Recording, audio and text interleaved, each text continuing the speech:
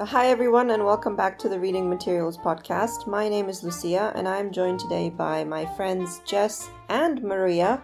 Welcome back, Maria. Woo! Thanks. We've missed you. Aww. So this is our series wrap-up episode for our deep dive into A Court of Thorns and Roses. I just kind of wanted us to get the gang back together and finish off our discussion, see if there's any final thoughts on the series that we didn't get to in our 11 plus hours of talking about this in the past few months.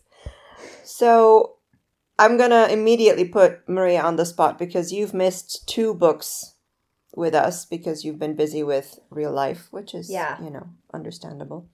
So what were your thoughts on the novella, The A Court of Frost and Starlight, when you read it? When I first read it, I was like, okay, finally something new by Sarah J. Maas. So I was excited for it.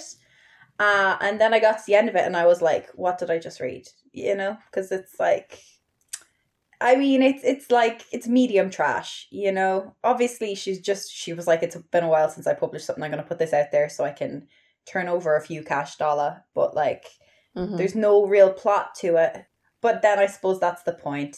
It's not like a full novel. So, I thought maybe there were some important points. But for me, it was all just building wow, Nesta is such a bad person. And look, Cassian likes her tripe. So I just felt that it was like a very extensive setting the scene for the Silver Flames books. Mm-hmm. Okay. Do you remember what you rated it? Oh, I probably gave it a 4 all the same. 4 is generous. Even trash. I feel like I could generous. have. Do you know what? I can check it really quickly because I now have Goodreads on my phone. But yeah, I think anything by Sarah J. Maas, just because even if the actual plot is crap, her writing is still usually quite good, Mm-hmm. Or maybe, I don't know. What would you guys agree? Why? What did you give it?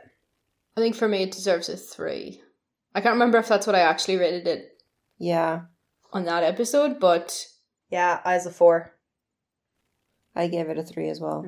Probably I would give it a 3.5, but if we're going with Goodreads, I wouldn't push that to a 4. I would give it 3. Okay. Yeah, I think I've read some very bad books, which makes me far more willing to give a 4 than a 3. Yeah. And then you had kind of point blank told us at the beginning that you didn't really want to do A Court of Silver Flames with us. You didn't really want to reread it. So I'm really curious why. What did you not like about the book so much that you didn't even want to reread it? Okay, so from what I remember the first time reading it, I just felt like everything happened in a really wrong order and a really crap way. And I didn't like that, Mm-hmm. If memory serves, and there's spoilers, obviously this is a wrap up so people should know that, but if memory serves, don't Nesta and Cassian end up being mated without her even knowing that it's happened or something. So everything just happens really unorthodoxly and I don't like it. And also the content, it's like the redemption arc, Feyre's redemption arc is forgiving herself for her guilt and growing stronger. But then Nesta's is apologizing to everyone and humbling herself. And I just don't vibe with that. So, that was mine. Yeah. So besides the fact, and then also I don't know, I feel like a lot of the characters got a personality transplant and they just became completely different in these books. And I couldn't really reconcile them then. And also even beyond the characters, the plot as well, Farah, who had been the equal in power or whatever, blah, blah, blah, had to be someone that you had to lie to protect her with lies. It was just, I just thought the whole thing was not on par with the rest. Okay. That's really interesting. I mean, I don't disagree with anything that you've said. Mm-hmm. Apart from the redemption arc, I thought that Nesta and Farah's healing journeys were quite similar. I didn't think that it was all about Nesta having to apologize to everyone because at the end of the day, she only apologized to Nesta. She didn't, to Amryn. She didn't apologize to anyone else, which is fair because nobody else deserved an apology. But it's interesting because I think we were talking about this with Jess. we both really enjoyed it a lot more than we thought we would when we were rereading it. Oh. So it's a shame that you didn't join us, because it ended up being quite a lot of fun. I don't know if it was just because we broke it down and we could focus on it a bit more. Maybe if we had read it in one go, I don't know. True. But it was good. What do you think, Jess? Would you agree with that? Prior to rereading it, I was kind of feeling like Maria, like, oh, I didn't like this book the first time, but I guess let's just go through it anyway. But yeah, I ended up enjoying it a lot more than I had expected to. And I think this has overall given me a better opinion of the book than prior to rereading. Did your ratings go up then? I don't know.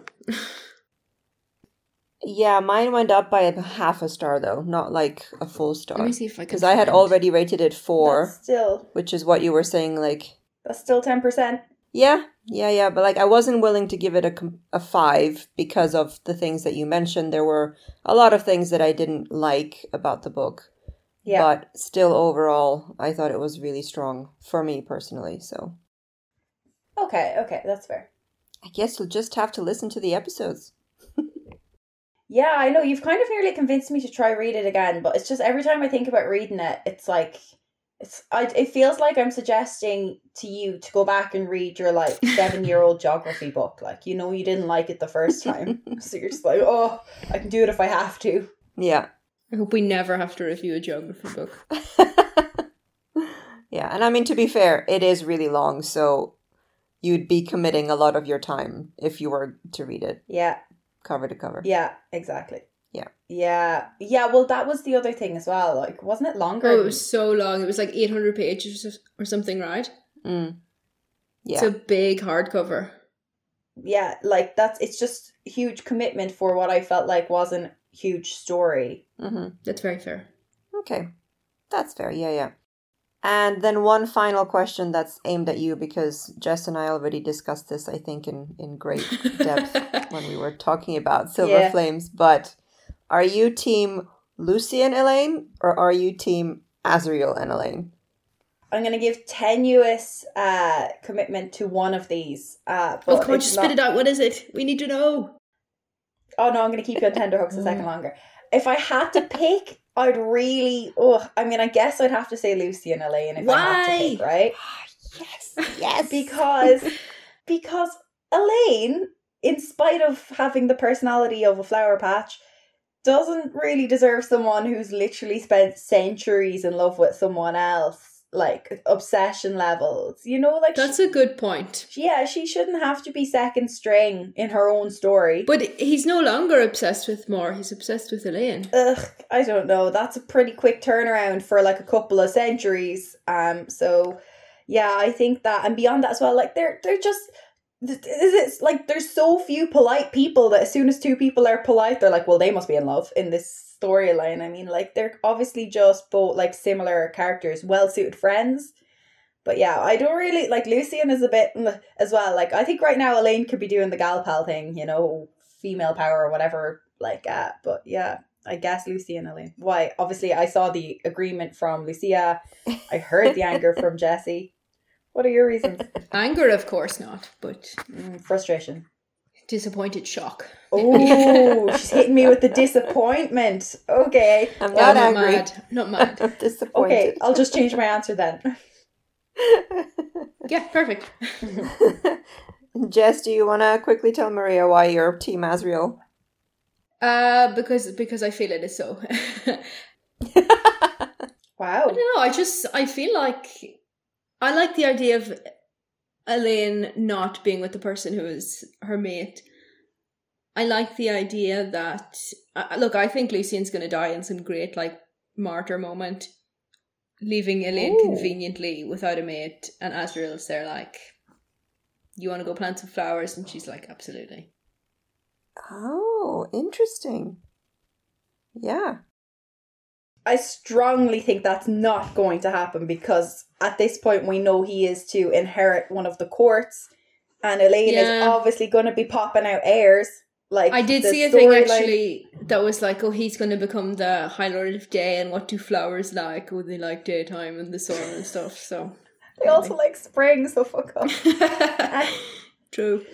Oh, you think that he would inherit Helion's court? He'll have to. Yeah. He's his only. Oh. Well, I mean, to be fair, actually, there's no point in saying he's his only progeny when he doesn't even know about him. But like, because there was something said at some point about Lucian showing powers that were like, you know, like typical of a High Lord's heir, but the heiress wasn't worried because heiress knows or has an inkling. So Lucian's 100%, like, obviously, like, SJ Maas, come on, she's like, she's chronic for this. He's obviously going to inherit a court, so, you know, like, it's going to go that way. Interesting. See, I'm loving this discussion already, because I had never thought of that could be a possibility. As soon as they discover it in book 3, when they're at the meeting of the High Lords, I was like, that's it. Elaine's deal is sealed. But yeah. Also, doesn't Azriel have the thing with that one? Gwyn. No, there is no relationship. Well, obviously there's no relationship, but... No, she likes him, but he's, you know, he gave her a gift only to not throw it in the bin. But she doesn't know it's from him. That's also the thing. Well, that says even more. It's like, I like you so much. No, from him it's all just been very polite exchanges, that's all. Oh, were you talking to him? Yeah, got the gas last week. Okay. That seems very, the blinkers are on and I'm seeing, yeah, I don't know, I kind of thought that was the insinuation there. Yeah, I had many thoughts on Azriel and Gwyn, and I shared them all with Jess. That made me really mad. Oh. I also hope that it's Lucian, though. Although, like, I agree with what Jess said about it would be nice to see a rejection of the mating bond. I think that would be a really interesting storyline. Mm-hmm. So, in the interest of let's do something unique, let's do something different, I might be persuaded to be Team Azriel. But for my own feelings, I would prefer if it was not Azriel, because I really don't want it to be 3 sisters finding 3 brothers and everything's wrapped up. Come on, there's 2 nicely. out of 2, there's got to be 3 out of 3 at this point. Nah, man. 2 and 2 is already silly, let's at least have the third. No. What if they broke tradition then and they just kind of had an open relationship? You know, that'd be very ballsy. I'm not sure that I don't know. I don't know. I would like it, don't get me wrong, but I'm not sure that Sarah J. Maas is going to go in that direction. Well, I don't think Lucian's going to go for anyone else, and he's going to be a High Lord, so he's going to have to get with someone, so it's going to have to be Elaine. But if, you know, like, I mean, that's a done deal, baby. That's done. So the next step is can Elaine also have Azriel, and I think she can. I think she should be able to, yeah. How funny would that be?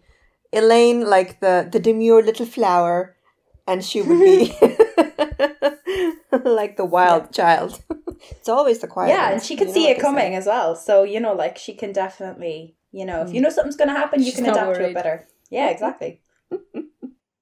I love that there's a lot of, like, fan theories and, like, speculations about what's going on in the human lands between Lucian, Jurian, and Vasa. What are those 3 getting up to in their court of whatever they call themselves, misfits or whatever? Yeah, I don't think anything's going on there. I hadn't even considered that. You know, that's just other fans. It's just online, it's just hearsay. It's just hearsay, yeah. There's no proof, but it'd be funny. Okay, so overall then, I think it's fair to say that we all really like this series. But what do you think, what is it about it that makes it so good? Why do you think it's as popular as it is? And continues to be as popular as it is? I think it's like the Hunger Games of our... Let's say it's like... Of its genre, it's the Hunger Games for our generation, kind of. It's that... Like, it's not necessarily groundbreaking, but somehow it is. Like, it peeled us all back into... Well, for me, it certainly peeled me back into, like, fantasy YA, fantasy reading again. Yeah. I was recommended it, and then I was like, let's get back into my reading journey. I want more. It's kind of the standard to which everything else is compared. Maria, would you agree with that? Yeah, I think, as Jessie said, it kind of is like, from everything I kind of see when new books of the genre come out as well, people more often than not will mention this as a benchmark. I think it's because they're very, very well written, both for the overall plot, but also just on each page. Sometimes you have like stories that have a brilliant plot or a brilliant idea, but the writing is terrible or the character development is terrible. You know, I think it was a great idea, but it's very well executed, and that's the difference. Because there's a lot of books that could have been this with better editing or with like a little bit more thought given to the characters. So I just think a lot of effort probably is why it's the best. It's interesting because I seem to remember we had quite a few critiques of the writing style at some point. So, you know, I agree that the idea is really good. And obviously I didn't read this when this first came out, so I don't know what already existed within the genre at the time. It feels like there's a lot of books now that are very similar to ACOTAR. I don't know if ACOTAR was the first one to introduce fairies and like different courts and the morally grey character. Probably not. But yeah, I don't know. There's just something about it that's very addictive. And like I had a very similar experience to what Jess was saying. Like when Jess recommended it to me, I hadn't read anything in years. And I just devoured them in like 2 weeks. And that's when it all just kind of kicked off. And I haven't looked back since. So there's obviously something to it. I just can't quite put my finger on what it is. I think it's more the characters more so than the plot. A lot of times for me with her books. Yeah. I root for the characters more so than I really care about the overall plot. So, yeah. Interesting. Would you still say it's the best YA fantasy that you've read? Do you find yourself comparing everything to ACOTAR and finding it lacking, or has there been something that's surpassed it? Well, as we discussed before we came live on air, I recently read Fourth Wing, which has come out very, very recently. And it was different enough that comparison is hard, but in terms of how much I enjoyed it, they were similar. Like it might finally have real competition, but we'll see, because there's only one book out. A complete series is set for life. One good book doesn't equal competition. But yeah, that's that. What about you, Jess? I mean, when I think of another kind of comparable series, I think of the one Blood and Ash, from Blood and Ash. But it's just not as good. I don't know why. Yeah. Editing. Well, I DNF'd that, Like it's... Yeah. Sorry? I DNF'd from Blood and Ash. Ah, you did, yeah. Like, that's kind of... I feel like it's competing. Like, it's in the same competition. Maybe it's not competing for number one, but it's in the same category. Couple of books. We've got a bit of a fantasy element. Strong female character. It's got many of the same elements, but it's just not as good. Like the Throne of Glass series as well. Really fantastic also. But it has a bit of a different angle from it. But I think the thing that would stop me rereading the Throne of Glass series is it's just so long. Yeah. And I feel like... But this is easily readable. Like, if you binge it, it's very easily done in a week. If you... Maybe you're on holidays and you have like just nothing to do, you can binge this and have a fantastic time, and you get through it in a week. Yeah. Yeah, I feel like... Throne of Glass, you're signing up for a lot. Yeah, I never finished Throne of Glass. It's so long. It is really long. If you just don't read Tower of Dawn, read like the wiki summary, and then the last book is good. That's the one where it deviates from the main characters, isn't it? It's like a book of nothing, basically. Yeah. Yeah. I mean, it's not a book of nothing. It's not a book of nothing, but it's not... Oh, more or less. It's not about a character that most people care about. So, you know, that's why people... I would say that's why people skip it, because it's not about like a fan favorite. But it is boring. It is, but... Ultimately. You know, if you care about the character... It's boring, and it's about a boring character. Okay, fine. Oh, well, now I really want to go back and reread that story. So I just read the summary. Yeah. They're long, though. They are long. I feel like, you wouldn't realise that they were by the same author. But I think she wrote it... Well, many of the same elements are there. Yeah. But she wrote it before she wrote ACOTAR. Because Throne of Glass was her first book, and I think she wrote it when she was 16 years old. So, obviously she's progressed even in her own skill as an author since then. She's now in her 30s. So... You could tell, her character names are a little less odd. Like, the character names in A Throne of Glass are weird. Like, you can tell it was a 16-year-old was, like, coming up with fantasy names, and she was like... It also Nehemia, Aelin Galathinius, or whatever. Like, all these weird Manon. things. That's a really cool name. Manon is a cool one. You can also tell that the first ones are written by like a 16-year-old, right? Because like she's like, oh my god, when we enter a story, she's going to be this absolute badass who's going to be already, like already at peak danger on page 1. Other words, obviously Farah she could kind of shoot an arrow. That is it. Like, the character development happens in the book, in later. But when you're like teenager and you're like, oh, they're going to be so cool, and they can like kill 7 people at once, and they can like fly. Yeah. It translates. Yeah, by the age of 16, I'm already like the best assassin in the world. Yeah, in prison exactly. by the king or whatever. Yeah. Yeah. It's interesting that Jess mentioned From Blood and Ash. I would have been inclined to agree with you, but much like Maria, the magic kind of fizzled out for me by book 3. And I think it has a lot to do with the editing. Like, I still really like the characters, and I still think it's an interesting world and an interesting story. But the books are so long. Like, the whole story is too long. It's Silver There's Flames. Just too much focus on the in-between. Oh, we went here, we did this, we went here. Yeah. I agree that they should have been edited out and kept a bit more of the action. Yeah, they get kind of repetitive, or she like changes her mind, and like things that she said in book 1 no longer, make sense in book 4 or whatever, and it's a bit much. Yeah, and also the thing that like annoyed me the most about that series, because other words I thought I had found the competitor when I read the first one, but it's that you get to like midway point through book 3 and you still know nothing. That's a lot. Yeah, the plot keeps advancing. You never actually figure out what's going on for so long. Yeah, because the big question is like the same as Gossip Girl. Who is she? And like you get to 2.5 books in and they're like, oh, she might be descended from this person, or she might be da-da-da-da. And there's like so many little, I'm just like, just pick one and commit to it at this point. I don't even care if it's the worst one. I'd just like to know. And I stopped reading because I actually got so annoyed that like we were still not finding. So I don't even know how they finished. I'll look it up on Wikipedia someday. Oh, they're not done yet. They're still coming out.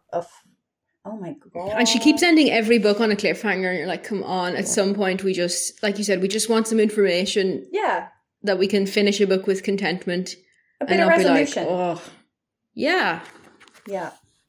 Okay, so Fourth Wing, but not quite Fourth Wing because it's not really in the same... Like, it doesn't have Fae, right? Fourth Wing is dragons, isn't it? Humans and dragons. Yeah.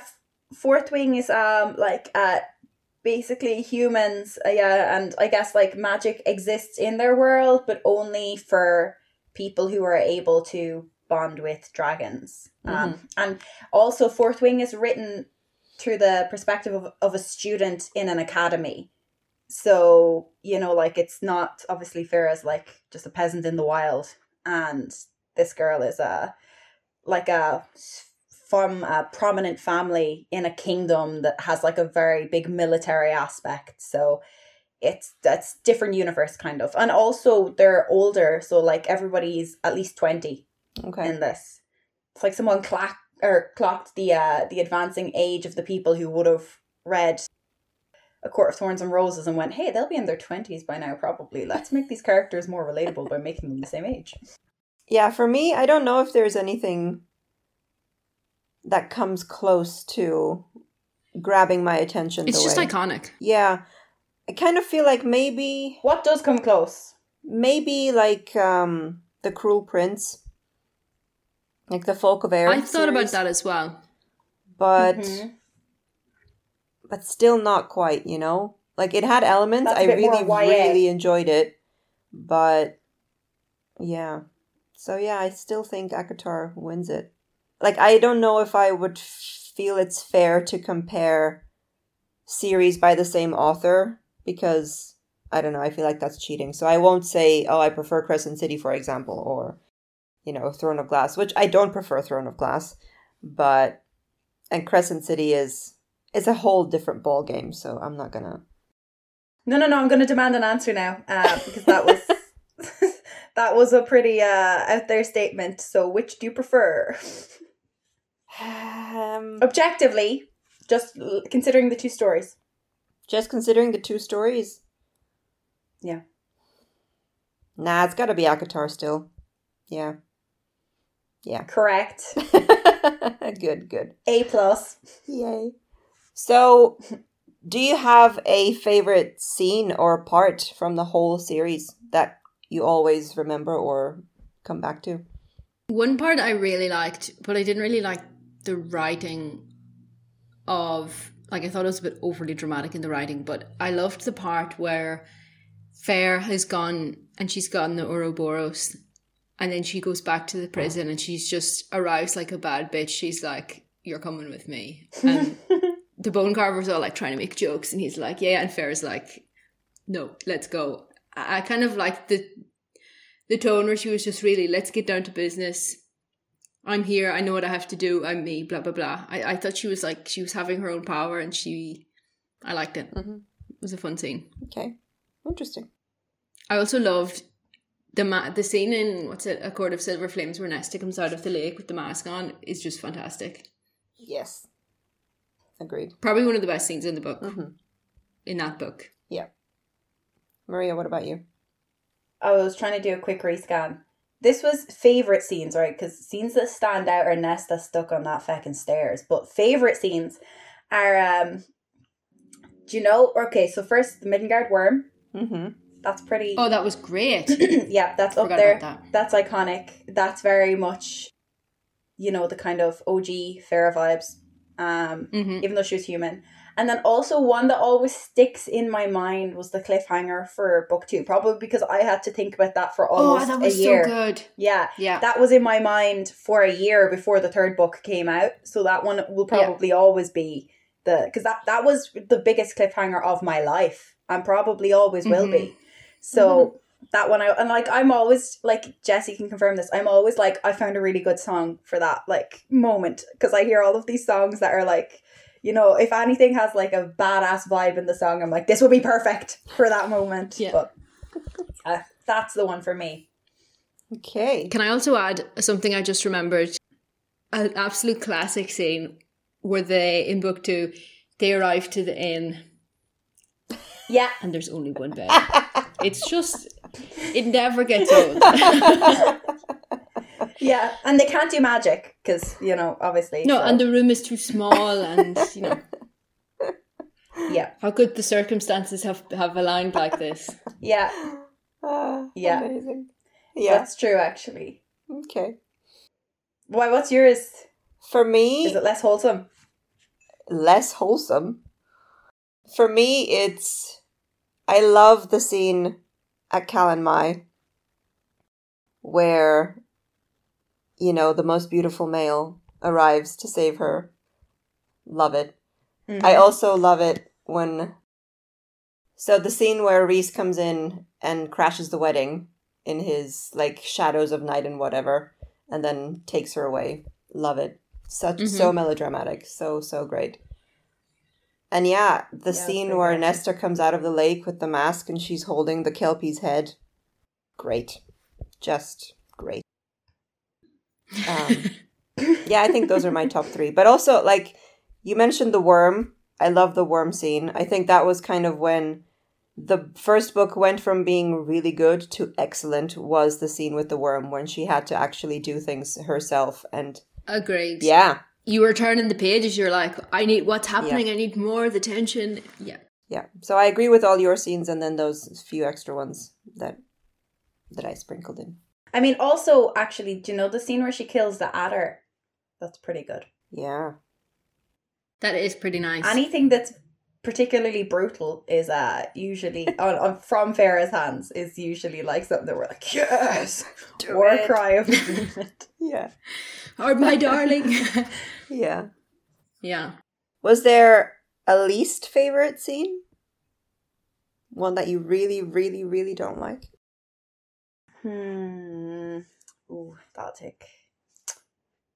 A lot of the ones with Tamlin in the early books, just the general, it's because it's not a particular scene, but a lot of the acquiescing to his ball is like kind of that. It doesn't really fall in one particular scene. Jess, you go and I'll try and think of something better. I'm agreeing with what you're saying, though. I feel when you reread it, you're more aware of the sliminess of the whole thing. Of like, Tamlin obviously has extraordinary ulterior motives to make Farah fall in love with him, which makes the whole thing a bit. This is true, yeah. Don't like this. What else did I not like? I really didn't like the intervention in Silver Flames at the beginning when everyone gangs up on Nesta, and you know, we went into this with great detail with Jess when we were talking, because I was really annoyed with everyone. And what you were saying, Maria, I felt like so many characters had almost like a full personality transplant between Wings and Ruin and Silver Flames. So that really annoyed me. I think that would be my least favorite. I think also that like there's like two scenes that are kind of annoying. They're not like my least favorite, but they're kind of like the ones that would annoy me most on the rethink. And one of them is like, you know, after there's like the battle in the summer court and everyone's like in a lot of pain and dying and stuff, and Rhys and Farah are just like, well, that's now's the best time. But the other one as well is that at the end of book 2, before when they sneak into Highburn and like everything that they had planned to do goes wrong, plus more, like they would be better off having not gone, basically. So that kind of, obviously in the long run it's better that they did go, but the way that like they were like, don't put the two halves of the book together now, and then Farah gets there and she's like, do you know what I'm going to do? I'm going to put these together. Like, that just annoyed me, because I was like, you were given literally one job, like, and you couldn't do that. Okay, I've thought of one I don't like. And it's at the end of book 3, after the war is over, and they're like, oh, let's have 2 chapters of like political meetings. And then also the cauldron conveniently vanishes and nobody thinks to question it. But mostly I was bored by the like, okay, the war's over, let's go talk about like how destroyed the mansion is, and you know, all these people have been carefully seating, have the seating arrangement has been carefully planned for everyone, and it's pretty boring after the excitement we just went through, and then it's that. Yeah. Didn't love it. It's pretty hard to come down. Well, I mean, I think it says a lot that we can't, you know, that we struggle to think of scenes that we didn't like. So just goes to show. Yeah. Well, I've got another one for you. Oh, well, okay, I take it back. In the beginning of the second book, basically Farah's depression phase, where Tamlin is just being such a dick. Like, they're hard to read because you obviously, as the reader, see how much she's suffering, and he simply is just blind to it until she finally has a meltdown. I understand what you're saying. I like that because I knew that kind of event meant that change would have to come, but also it's hard to read for her. So I get what you mean. Without like wanting to remove it, you don't enjoy it. Exactly. I see why it's there, but it's not lovely to read when she's just so depressed and nobody does anything. Agreed. Do you have a favorite character through the series, and did that character, or like, did your favorite character change, or do you have the same one from the beginning? Ooh. Well, I guess you can't have the same one from the you can if you decide that you like Tampon, but like generally you can't have the same one from the beginning because you don't meet all of the characters until later. Okay, fair, yeah. I guess Farah would have to be my favorite because we are Farah. It feels like, you know, betraying her to like we. Agreed. I'm like, how could it be anyone other than Farah? Because we're seeing from her eyes. But outside of that, I do like, it's a toss up between Cassie and her Amryn because I feel like they're both funny, and I like funny people. I'm gonna have to disagree with Amryn, I'm afraid. For me, she's the most frustrating, useless character by the end. I thought she was set up to be so cool in book 2. Biggest disappointment. Yeah, that's at the end. Nah. I can't. Everyone's afraid of her, and she's always like, goading them But on, why? which I think is really funny. But why are people scared of her? And now why are they scared of her? She doesn't have any powers left. Like, yeah, but she's just a tiny grumpy person. Yeah, small grumpy people are scary too. But why is she allowed to be grumpy and Nesta isn't allowed to be grumpy? Just these double standards. I can't. Because I'm a Nesta girl. Probably because Nesta had a drinking problem. Yeah. So does Moore. Moore has a drinking problem. And, that's fine. Okay, Nesta was allowed to be grumpy for the entire time, actually. She was just accepted as a grumpy character until she entered her spiral. I also think because Nesta was, like, mean from the beginning, that there's obviously just, like, an unfair opinion of her circulating. But with the Amryn one, I would argue, even though she doesn't look like it, she's a very old lady. And old ladies are always grumpy, and no one gives them a hard time for it. That's a good point, Maria. I'm already encompassing the old lady grumpiness. I mean, the sooner you start, the better you'll be when you're older. I'm practicing, yeah, exactly. I'm ready for those nursing home caretakers to hate me. Like, it's going to be great. Okay, so Maria says Feyre. Yeah. Jess, do you also say Feyre? I think it has to be. If you want me to pick a side character, for the first 3 books, it's Rhys. Mm-hmm. Can't believe I forgot him. Yeah, actually, can I scratch that previous answer? Sure. Yeah, cool. We're good. Okay, so Feyre, Rhys. How about you, Lucia? Yeah, I guess I have to agree with what Maria said about you can't really have perhaps the same favorite character from the very beginning because a lot of the great characters get introduced later on. So, and it's really hard. I want to say Nesta, but it's really hard to like Nesta at the beginning. So, I think it's worrying if somebody said that Nesta's my favorite character from book 1. I'm a bit worried about you if that's the case. So, yeah, you would just ask why. Although she does show a little bit of backbone in book 1. You could be forgiven. For a moment, yes. Yeah, well, when she has to. True. So I guess maybe first book has to be Feyre. And then book 2, it's Rhys. Book 3, can't decide. I don't know. I guess it changes. I really like Cassian and Nesta as my... But I don't have I guess what I'm trying to say is I don't have a favorite throughout. It all kind of changes from book to book. Let's just all say the Weaver and then we're all solid. Yeah, but the Weaver's only there for like a few minutes.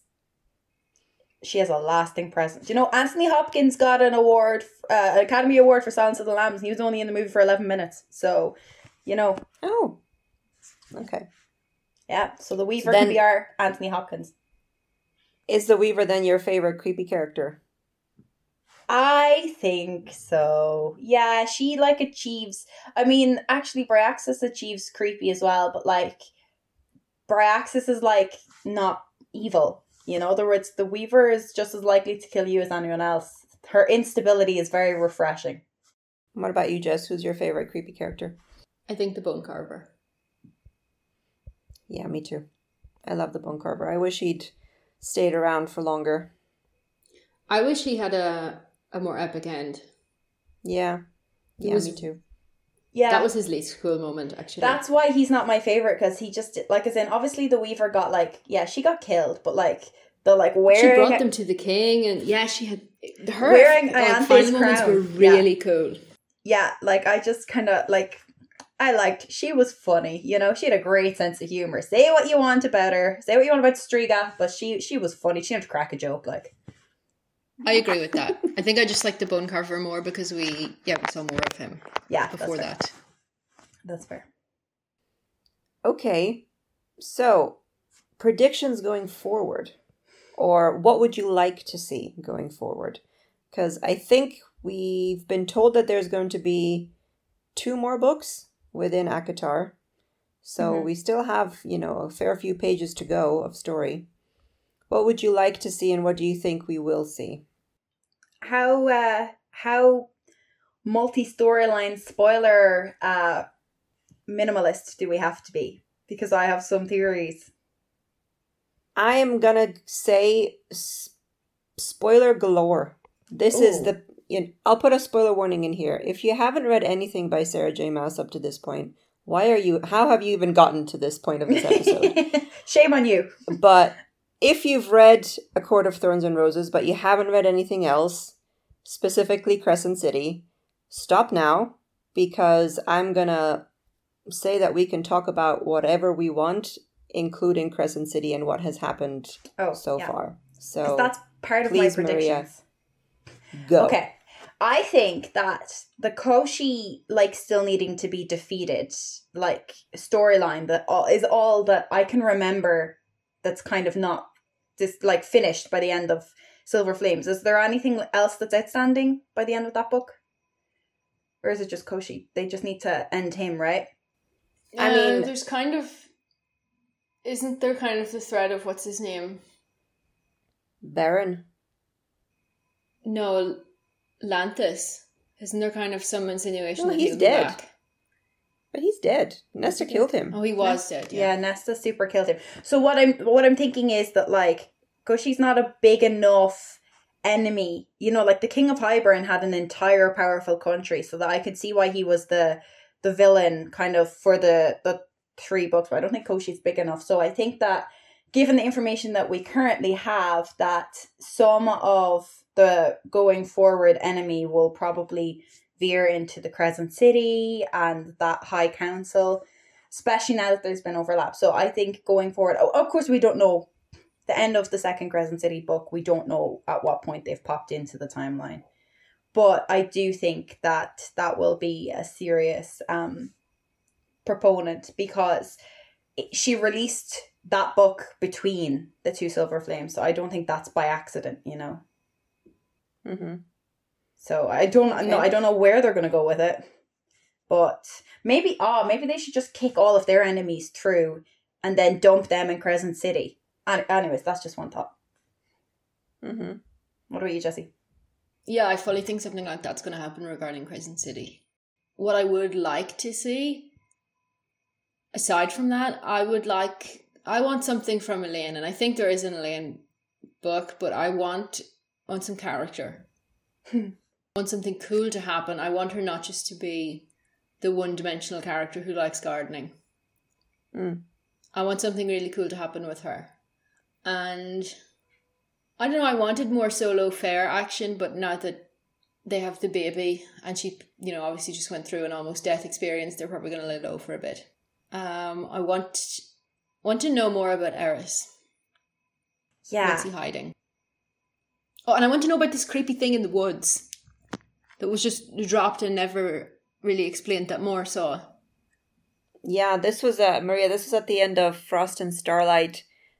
Moore had her own POV chapter, and we find out that she has her own like mansion or something somewhere in Prithian that nobody knows about. She hasn't told anyone about it, and so she's like riding through the forest on her horse or something, and she senses a creepy presence in the forest. Doesn't tell anyone, because why would she? Yeah. So that's what Jess is referring to. That's vaguely familiar. Yeah, and it hasn't been mentioned since then. Do we think that's... I feel like I thought that was Bryaxis for some reason. That is a theory that we had. Maybe it's just Bryaxis, but we don't know. I'm curious, do you think that the next 2 books will be kind of like what Silver Flames did? So we move away from Feyre and Rhys. We almost pretend that their story is over, even obviously it's not. So, because they were the main characters of the first 3 books. Silver Flames was obviously Nesta and Cassian. So do you think that books 5 and 6 one will be about, say, Elaine, one will be about either Asriel or Moore? I'd love that. Will there be like, yeah. I'd love that, because like Cassian and Nesta's story was, well, obviously I didn't like it, you guys did, but like I feel like I've had enough of that, thank you. Next, please. But yeah, also because other words, she'll have to write like 40 odd books to give everyone their POV time slot. I don't know. You know, What do you think, Jessie? I think I would read them anyway if there were 40. I'd probably read them. Yeah, I'm an addict. I'll take them. Yeah, no, that's fair. Is that what you think will happen, Lucia? I think that's a great idea. I think that's what's going to happen. I kind of have a feeling that maybe because, as we've discussed, we don't know who Elaine is going to end up with, it might turn out to be like an Elaine / Lucian / Azriel book. And we'll have like 3 POVs between them as Elaine decides who she's going to end up with. And then 1 book for more to just kind of round off the main characters. That might finish Eris's story as well. Because they're always linked. Yeah, exactly. And we would finally find out the truth of what happened. Yeah, because I think he's a good guy deep inside. I think he has good qualities, yes. Yeah, maybe he's not a good guy, but... I think Eris could end up like going into the Crescent City mix as well, because aren't they all kind of like they're all the feckin' Autumn Court shit, so you know, like there's a... Well, I was trying to think about that. So the Autumn King is It's very interesting that the big Fae power in Crescent City is the Autumn King, and then we have the Autumn Court, who is very prominent within the Aquitar. But Rune, who is the prince of the Autumn King, or like the Autumn King's son, his powers are more in line with Rhys's powers. Yes, but isn't the Autumn King, isn't like he's kind of representative of all Fae, correct? Yeah. So it's probably, well, I would guess it's probably that all of the Fae, like, you know, from the various courts or pre-courts or whatever of the different types were there, but maybe he was the only royal one, so they all just fell under his. But like, there's definitely descendants, but maybe it's just that the male line of the Autumn was like in Crescent City, I think. But yeah, I think there's like, I don't know, there might be something about, because yeah, I don't know, is there any other court that's kind of referenced in Crescent City? There's not. Well, isn't it Rune's mother came from like the Night the Court. Fae who live deep in the mountains, and they're all having special mysterious power, and that's why his mother was chosen. Okay, yeah. And that's why he has a slightly different power. Yeah, scrap that. Anyway, I think there's definitely going to be a future link there. Yeah. Thoughts, Lucia? I don't know. I'm not really good with speculations. I think everything that you have already brought up, I agree with. I think Koshai or whatever, however you pronounce his name, is so far a really weak villain.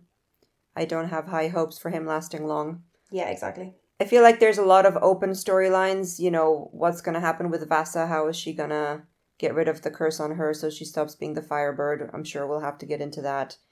I'm sure we'll have to wrap up Tamlin's storyline in the Spring Court. There are like some theories in the deep interwebs about how Elaine should end up with Tamlin maybe, or like Elaine should become evil. That should be her storyline.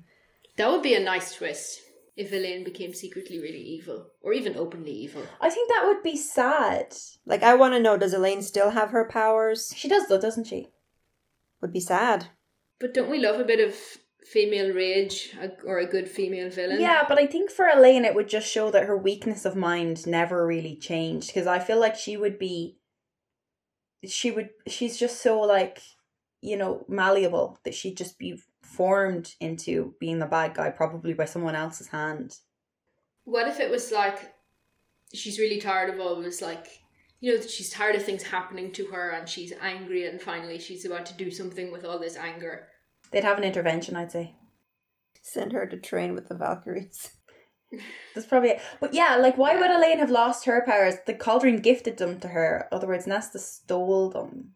So, doesn't Elaine still have... I don't know. I mean, I'm just curious, because there was no mention of it past the last time that she had a vision.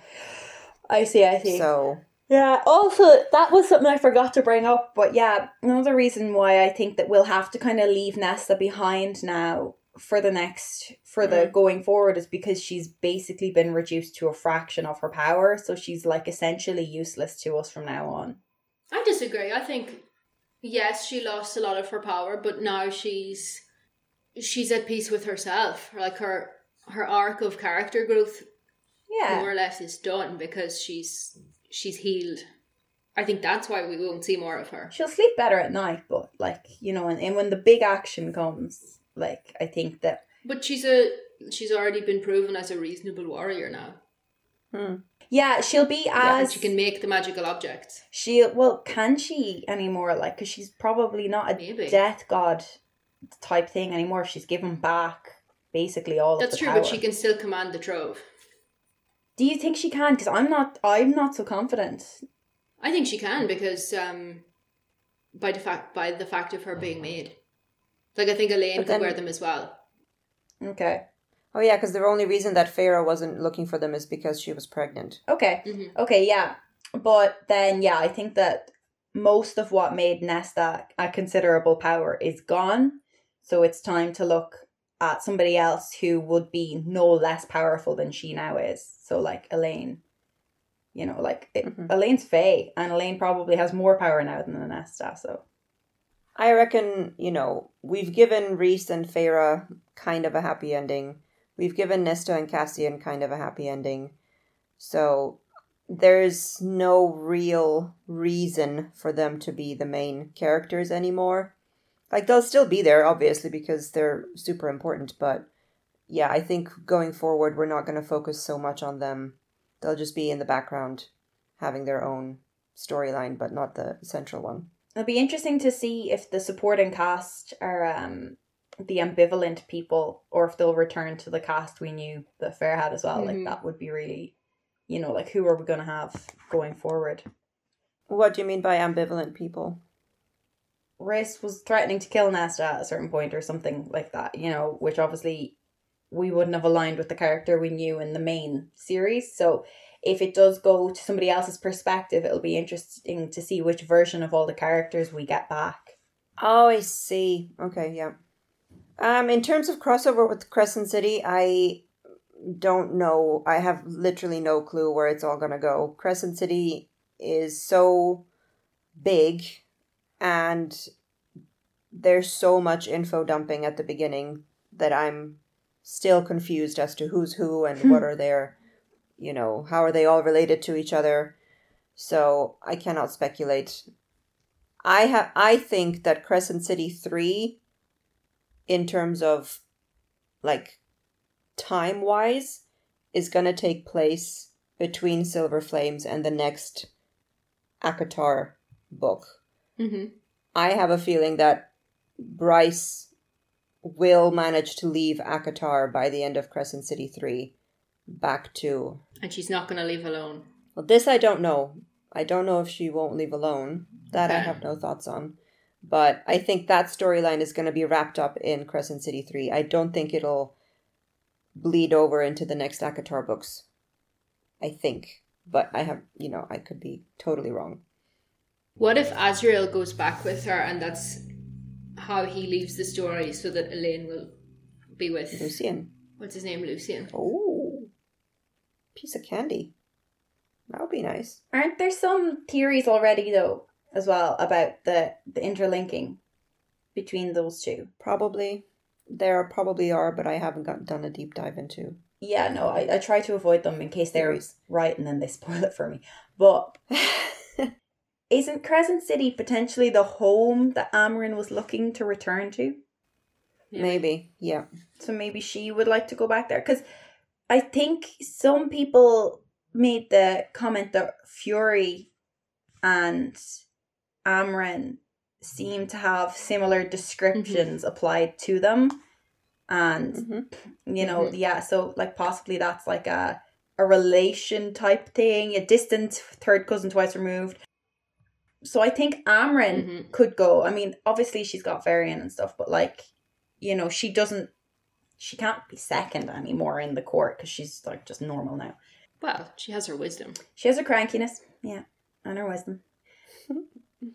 But I think they're going to keep them connected, Lucia, because like, you know, the like, we can help people vibe. Like, I don't think Rysand is going to be happy to let people suffer anywhere. I think it's going to take all of a court of people and all of the good people in Crescent City, and that Hell Demon number 5, if we can find him again, and it's going to take all of them to combat the Asterix. You know what I mean? The Astro Boys. The Astri Boys, yeah. Like, it's going to take an ensemble cast of all of our favourites to take those down. Mm-hmm. And I just hope that Hunt somehow gets killed, because I don't like him. So, whoa. Controversial. I see what you're saying, but Crescent City is supposed to be a trilogy, so technically the next book is supposed to be the last book. I don't see how maybe it's going to be a trilogy in ACOTAR sense of like it's a trilogy, but not really. Like the story keeps rolling. Maybe. Unless, they all just exit and go to the Court of Night. Yeah, because I don't know, because the book is supposed to be as long as the previous books. It's not longer, so it's like 800-ish pages. So I'm just thinking, how is she going to manage to deal with Bryce being in Prythian and take her back to Crescent City and free Hunt and Rune and everyone and deal with the Asteri all in 800 pages? I think it's going to be jam-packed full of action. I think so. Yeah, maybe... No Tower of Dawn nonsense. No Tower of Dawn. An editor this time. That would make all the difference. Someone who gets her to cut out the fat and just leave the good stuff. Maybe, yeah. Well, it'll certainly be interesting. I am looking forward to it. Yeah, we should do like a were we right or were we wrong like a year from now when we have the answers. That would be quite funny. Yeah. We should have been writing these down because I did not write them down, so... We're literally recording. Oh, yeah. Duh. It's too early in the morning, Maria. I haven't had my coffee, okay? If only there was a way to look back a year from now. If only there was a record of it somewhere. I know. What a shame. Well, on that note, is there anything else that you want to say about ACOTAR or Crescent City or Sarah J. Maas or anything? No, I think, it's all been said extensively. Excellent. She's a real one. She's a good one. Look forward to seeing where she's going to take everything. Jess, is there anything, any final thoughts? I don't think so. I mean, we're going to continue, so if I have any thoughts, they'll come out in the future. Yeah, because Maria, I don't know if Jess told you, but we're diving deep into Crescent City after this. I heard. Do you want to join us? I'd have to consider it. You could join us on random episodes if you want. Yeah, we could talk about this after the wrap up. Okay, well then, in that case, let's leave off here. And a massive thank you, ladies, for taking this on with me. I know it was a really big project, and look, we made it to the end. So thanks. So thanks really, really a lot for doing this with me. And I may see you, Maria, for Crescent City, but I'll definitely see Jess for Crescent City. So until next time, keep reading good books. Until next time. Bye. Bye-bye. Bye. Thank you for listening. If you'd like to know more about us and the podcast, visit our website at readingmaterialspodcast.com. We also publish additional content, including blog posts around the world of books and our thoughts on the topic. If you'd like to get in touch, email us at reading.materials.podcast@gmail.com or find us on Instagram at readingmaterialspod. Until next time, keep reading.